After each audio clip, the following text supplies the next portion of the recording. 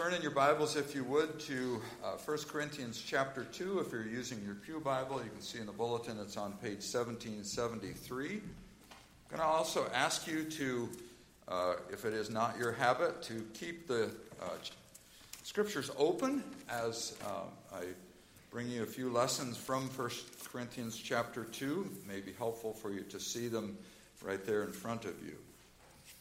1 Corinthians chapter 2.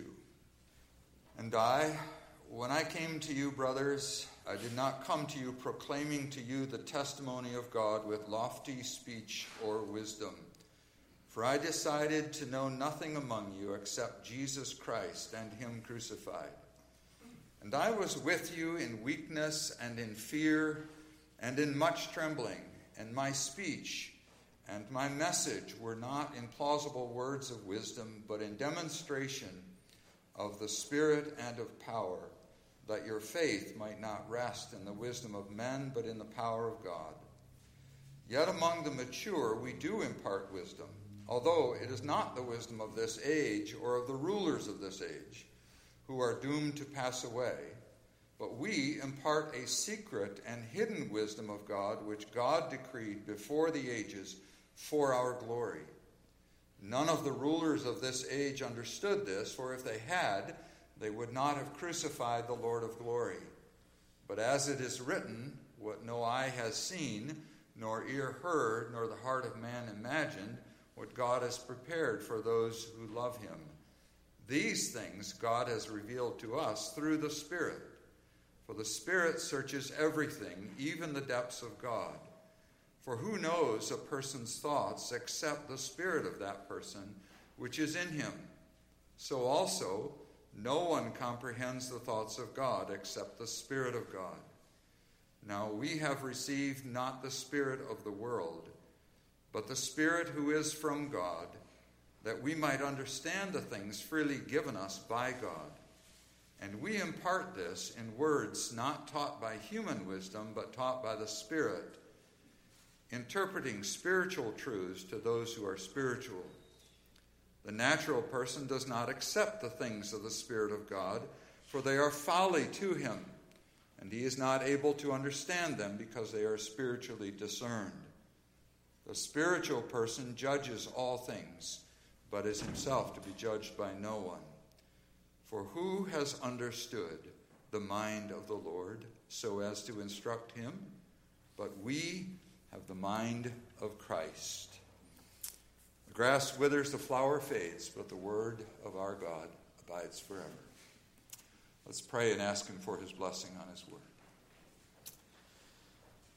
Our gracious Father, we thank you that you have revealed yourself in your word.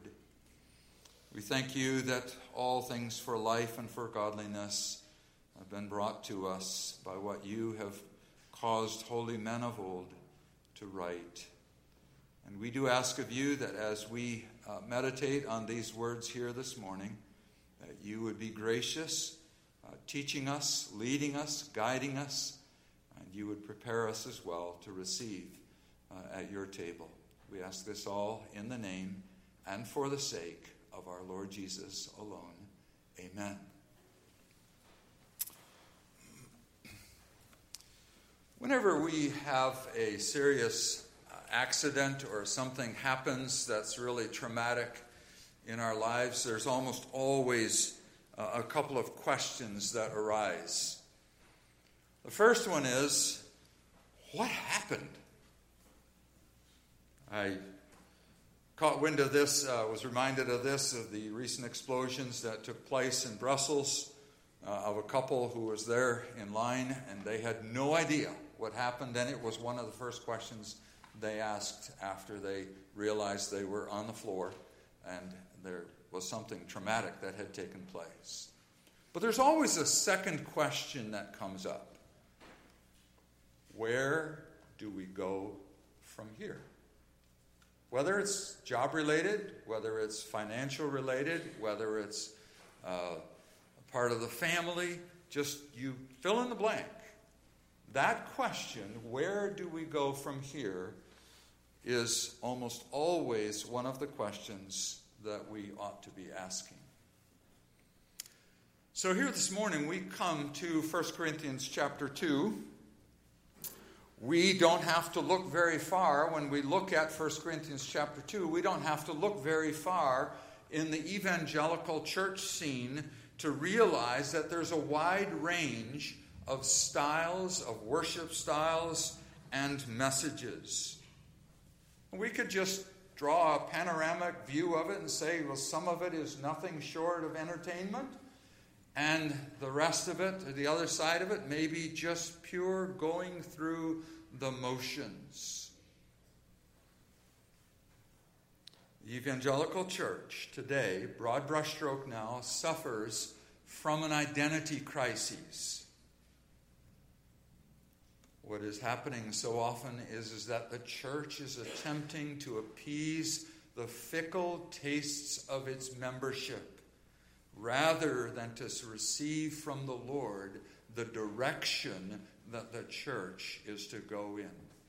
Now, I realize it was a children's sermon, but God's GPS is always something that we ought to be considering. So as we look at 1 Corinthians chapter 2, we have to say that the church at Corinth had an identity crisis. Now, if I were to preach all the way through Corinthians, we would have covered the first chapter, and Paul is there pointing out the fact that there were individuals in that church who were party individuals. Well, I'm of Paul, I'm of Apollos, I'm of Cephas, and there were cliques in the church.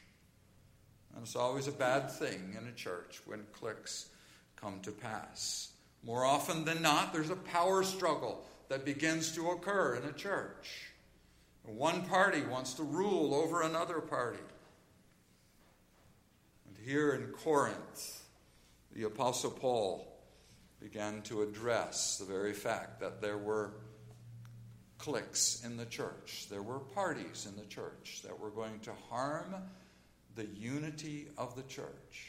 If you have your Bibles open, still, I trust you do, you see at the very end of chapter 1, Paul says, "Therefore, as it is written, let the one who boasts boast in the Lord." So he's spoken about some of the things that are going on in Corinth, and he's pointing them to the Lord Jesus Christ.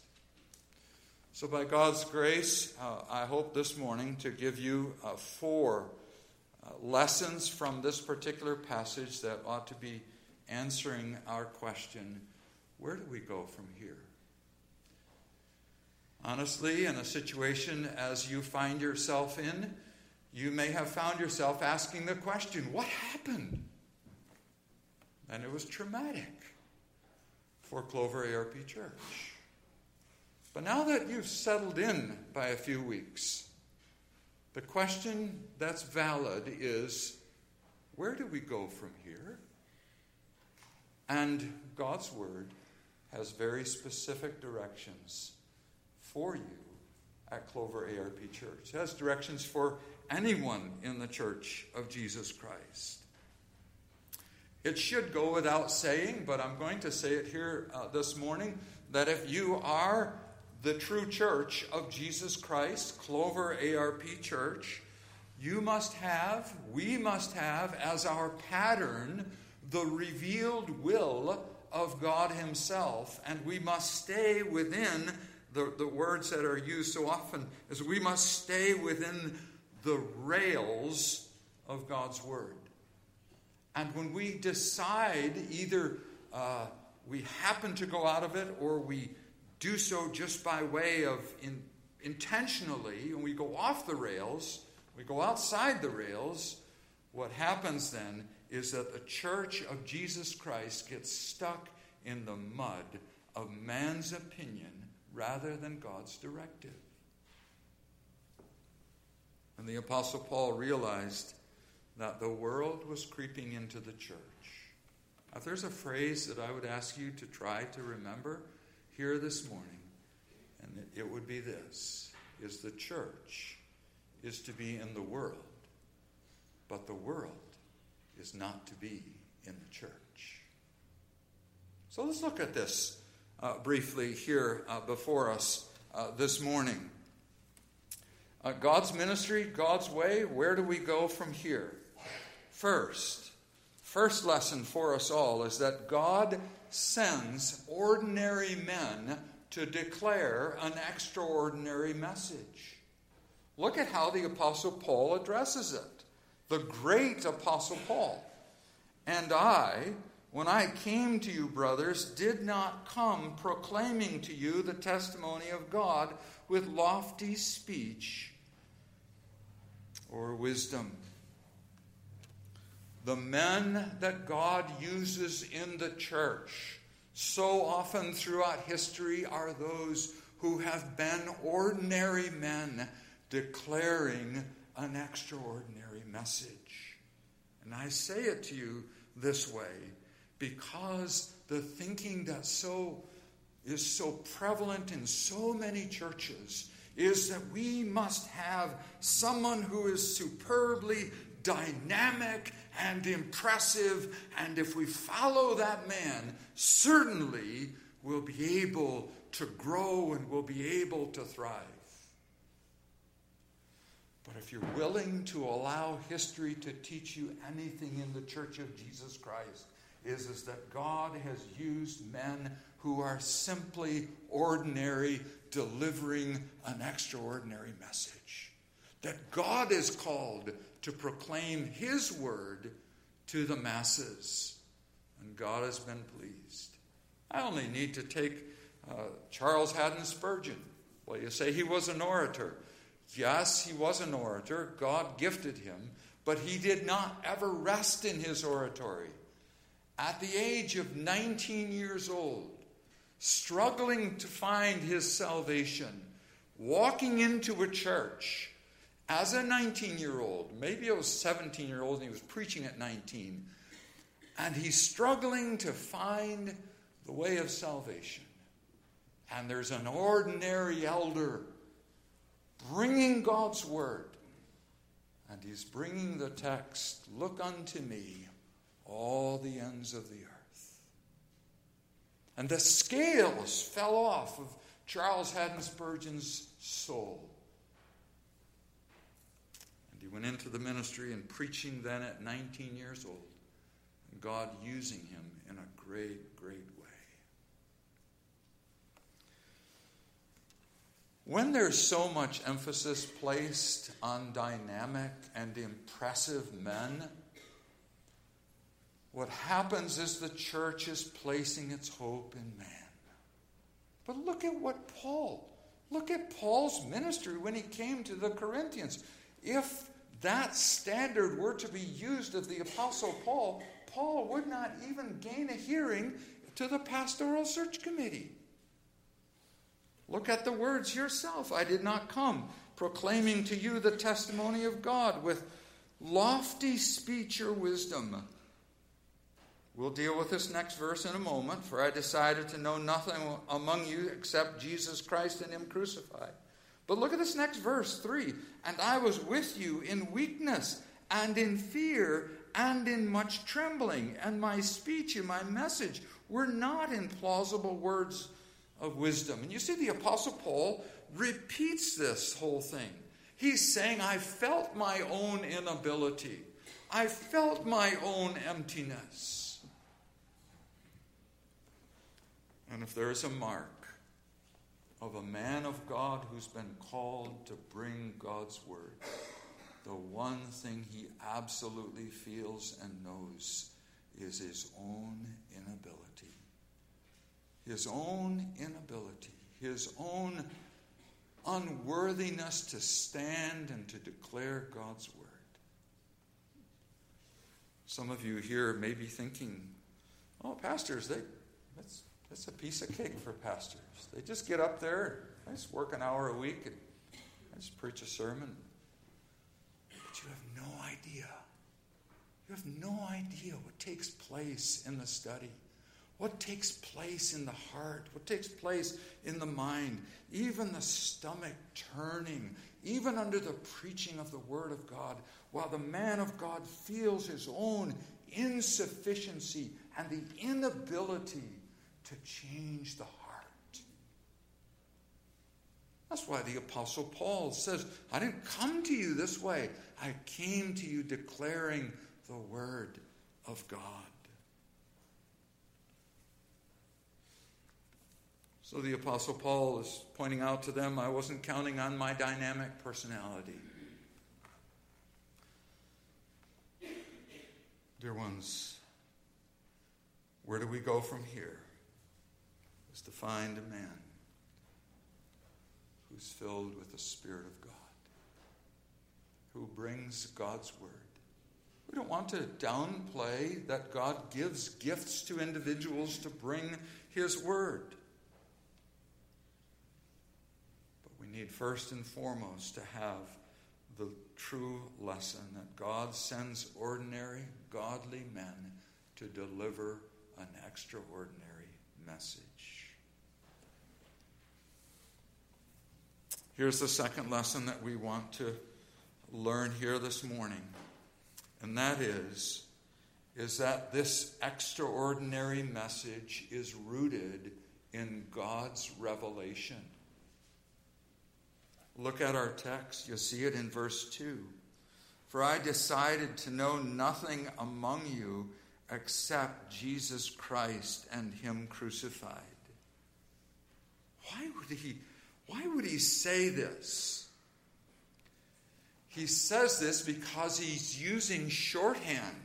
He's using shorthand when he says, I determined to know nothing among you except Jesus Christ and him crucified. He's taking into account what we call the whole history of redemption. He's saying, I wanted you to know what happened in the Garden of Eden. I wanted you to know that Adam and Eve found themselves totally unable to make themselves right with God. I want you to know that every individual following Adam and Eve was born in sin, born under the wrath of God, unable to save themselves. I want you to know what God did throughout all of Israel's history. I want you to know what all of the sacrifices were about. I want you to know that it all pointed to the final shedding of the blood of Jesus.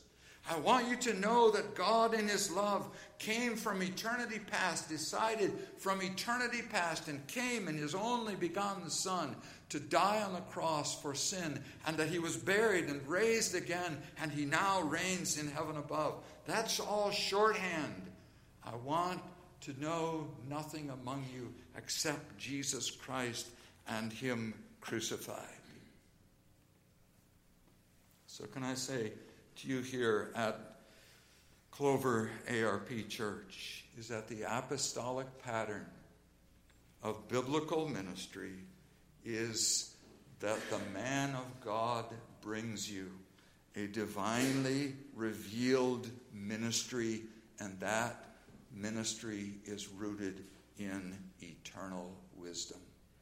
You see it here in our text. He said, my speech, verse 4, and my message were not in plausible words of wisdom, but in demonstration of the Spirit and of power, in order that your faith might not rest in the wisdom of men, but in the power of God. This is what so often happens in the evangelical church, is that people place their hope in men. And it will always run a church amok when you place your hope in men.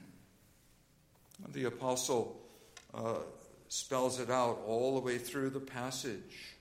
He says, we do bring you wisdom, verse 6, yet among the mature we do impart wisdom, although it's not the wisdom of this age or of the rulers of this age. See, the wisdom of the world is always changing. You can say the same thing about fads that occur in the Church of Jesus Christ. You go from one fad to the next. I would challenge us all here this morning. What's going to happen when Dr. Phil passes away? What's going to happen when Oprah passes away? What happens when Joel Osteen passes away?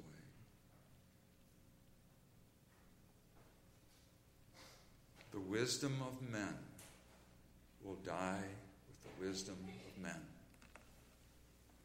Wisdom apart from this Word of God is sure to fail. And it is so encouraging to be here at Clover ARP Church and see the emphasis that I hear among several of you, the Word of God. And I trust that this morning as we meditate on these words that you realize, yes, we're on the right way. And if you're tempted to get off that way and to rely on the wisdom of men, you're being called here this morning by God to come back to this way.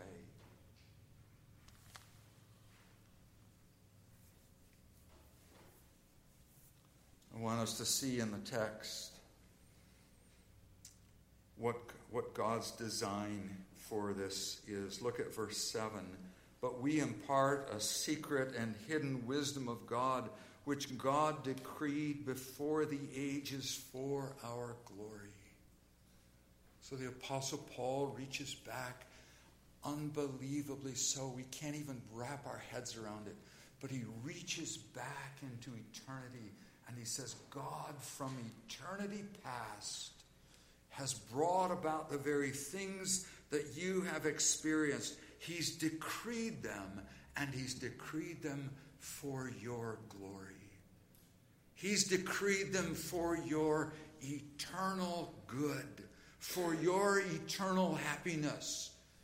This is not about this life near as much as it is about eternity. And so we need to always bear in mind that this, what God brings to us by way of instruction on where do we go from here, is that we bow before the Lord of heaven and earth and say, we acknowledge that you've brought these things to pass for our glory. Now we recognize that God does all things for his glory, don't we? We confess that in the confession of faith.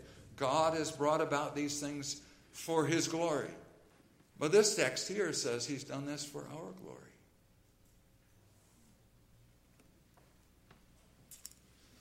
There's a third principle I want for us to see in the text, and that's from verse 10 through 13, is that this revelation is made known by the Spirit of God.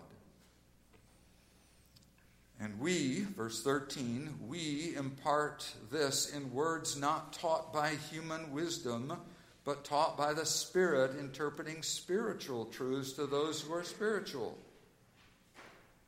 And then we hear those chilling words that the natural person does not receive the things of the Spirit of God. I say that they are chilling words because mankind is not able to make himself right with God. We are not able to understand the words of God until God honestly removes the scales from our eyes, from our ears, from our hearts. But this is of great, great comfort to the people of God.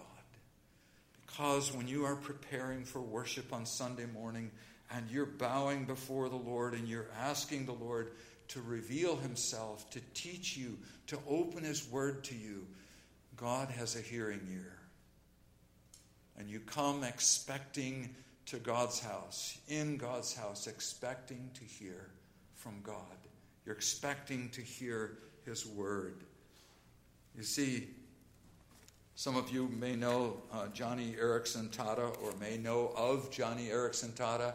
She has a book out, and the title is a great title, Glorious Intruder. This is what happens. God gloriously has intruded into our lives as we are true Christians. There's hardly anything more comforting, as I said, to God's people about this glorious intruder. And we, by God's grace, may know something about the Spirit of God in our own hearts and lives. One more lesson I want for us to see here this morning is that the apostolic pattern of ministry is that Christians measure the truth because we have the mind of Christ. You see it there. It's the last words of our text. For who has understood the mind of the Lord so as to instruct him? But we have the mind of Christ. We want to make sure that we keep all of this within context. We want to understand that the Apostle Paul is reiterating his apostolic authority. We have the mind of Christ as opposed to those who didn't have the mind of Christ. But by way of extension, I want to say to us here today that if we have the Spirit of God, we have the mind of Christ. And if we have the mind of Christ, we have every responsibility, every calling, and every privilege to measure the ministry of Clover ARP Church by the Word of God.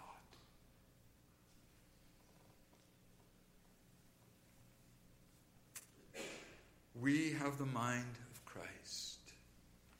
Where do we go from here? We go from here applying those 4 lessons out of this text. I am not saying to you as Clover ARP Church, I do not have the inside track on Clover ARP Church. Let me assure you. But I am saying to us all here that we need to be reminded from the Word of God that this is the direction that Christ's church must always march in. I mentioned it the last time when I was here, is that when there is not a biblical direction, you can have people coming in the front door and God silently stepping out the side door or the back door. And the way that we ask and we expect God's blessing is that by God's grace, as much as we are able, as much as the elders are able, to pursue godly, Spirit-filled ministry at Clover ARP Church, and then look to God to honestly bless His Word in our midst. Jesus Christ and Him crucified.